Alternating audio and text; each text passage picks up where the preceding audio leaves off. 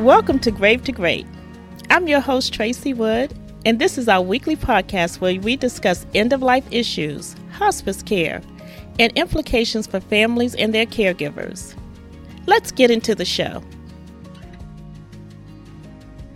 Hi, welcome to another episode of Grave to Great with me, Tracy Wood. I am so happy to have you listening today. I want to share a personal story today.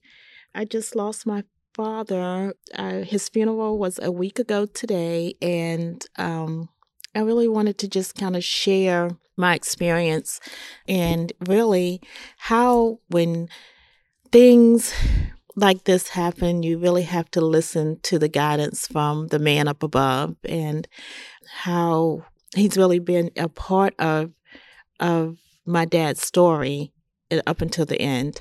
And in talking about this, it's a little bit difficult, of course, because it's so raw and so fresh that he passed. But first, I want to start by saying that my dad was such an incredible man, and he was an incredible dad. And when I looked through the lenses of a child, I just thought about him being the best dad ever. And then as I grew up and I got married and was fully involved in being a mom and a wife, I realized that he was like an incredible, wonderful husband to my mother of over 55 years. And in his passing, I never really considered his career before his passing. And he had been retired for 12 years. And just to talk to his coworkers and his former boss, and for them to talk about how wonderful of a person he was and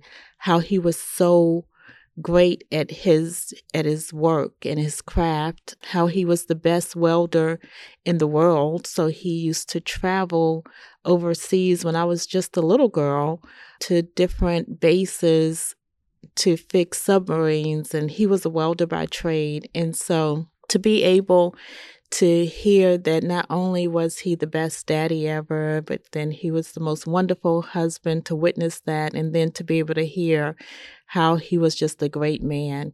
And it's so funny. I chuckle at this part because all of his friends would come and talk to me, and they would all tell me how he was their best friend. And so after the fourth one told me that, I was like, okay, how many best friends did you have, Daddy?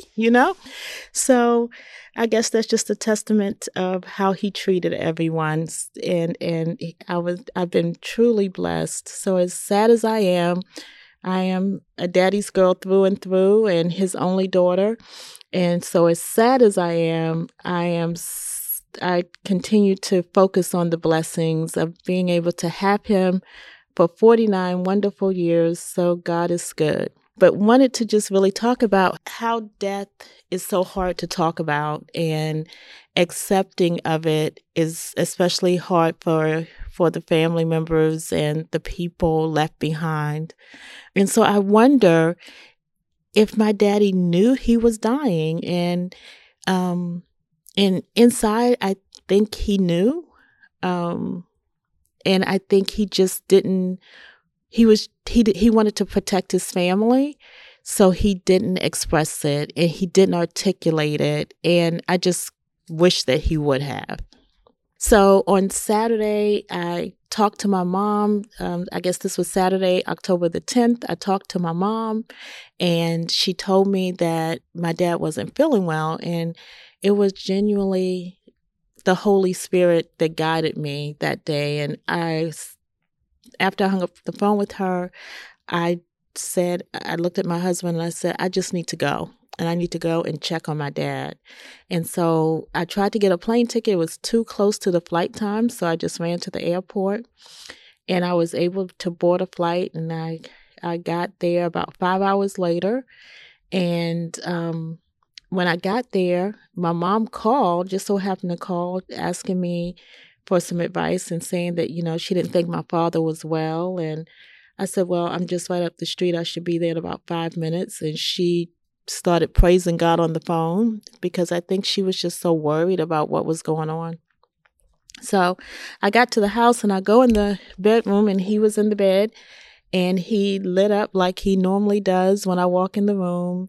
And he was able to take a few sips of water. And I just, thought that, hey, he's so dehydrated. He didn't really, I asked him if he wanted to go to the doctor. He said no.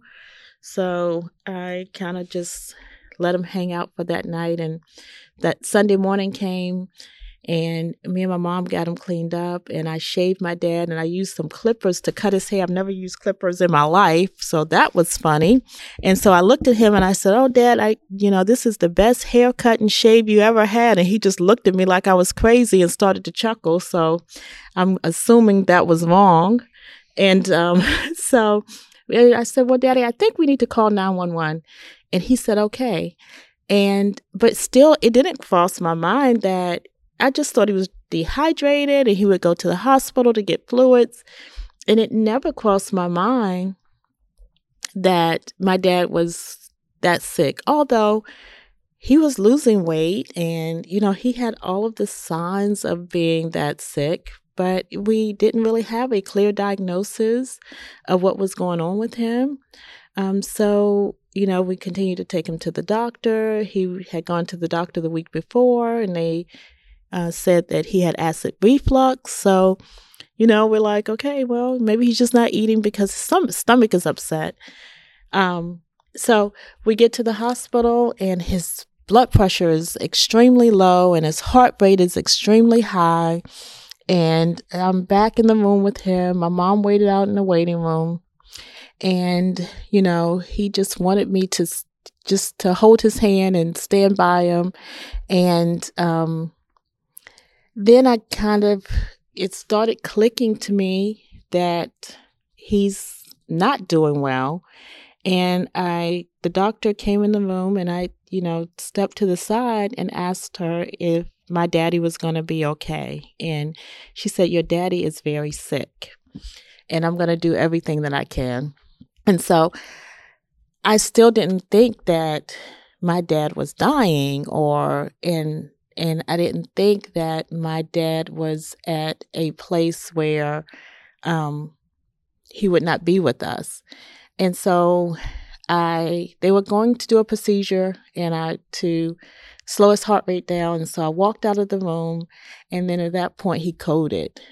And then so as you replay these stories, you wonder, did he wait until I walked out of the room to code, or or did they do something wrong, or, what happened? And so the doctor comes out and to find me and my mom, and, to talk to us about his situation, and ask if we wanted to come back. And my mom goes back in the room, and she has them to stop the code, and she starts to pray.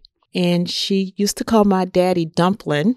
So she says, "Dumpling, you told me you weren't going to leave me." And nothing but a miracle, my dad's heart starts back on its own while they're doing nothing. And so she starts to talk with him and hold this conversation. And they had the most beautiful conversation. And then the doctor needed to do another procedure. And so me and my mom walk out of the room, and my dad goes again. And at that point, we come back, and my mom, talks to God and tell God that if it's his will and it's his time, then she's not going to question him, that she knows that he knows what he's doing. And so we were with my father when he took his last breath. And it's so sweet because when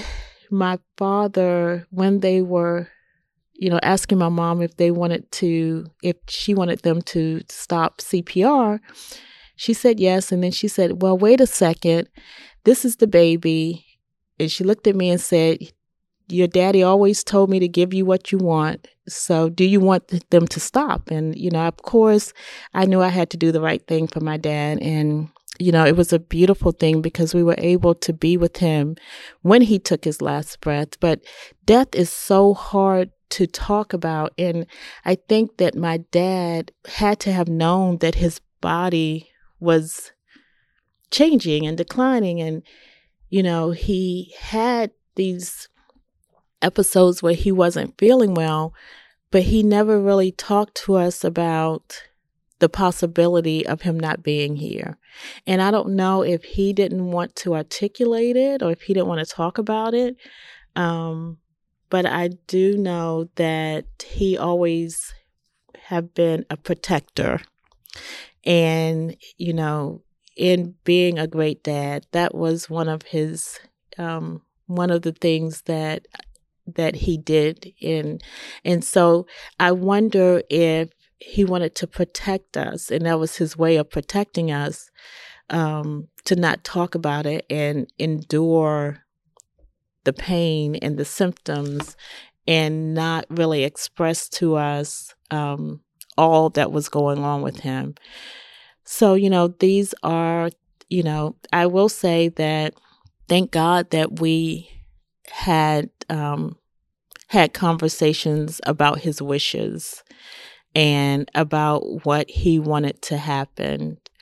And, because of that, we were able to say, stop the code. And so it's so important to know and understand.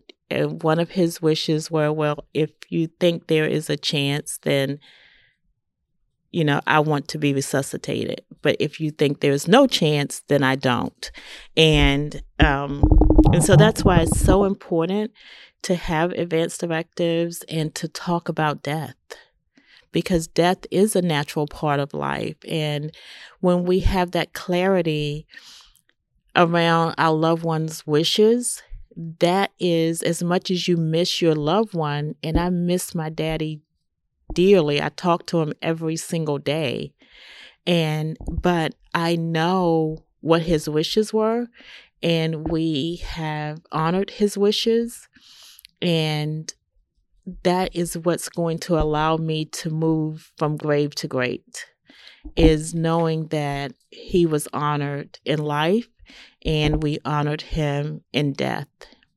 The unfortunate thing about it is, as we had conversations, but as he was transitioning to the end of his life, we didn't have those hard conversations about what is happening, how are you feeling. We didn't have the opportunity to go through pictures and memories and really just relive those really good times. But, those good times are still memories that I have to take with me every single day. And those memories will to help me go from this feeling of sadness to living. And I know that is one of the things that my dad would want me to do, is he always wanted me to be happy. And so I know that I can't stay in the place of sadness, that I have to move from grave to great. So thank you for listening, and thank you for allowing me to share my story today. Thanks for listening. To keep up to date with our future episodes, head on over to gravetogreat.com and be sure to give us a review of your favorite podcast app. We'll be back with a new episode next week. See you then.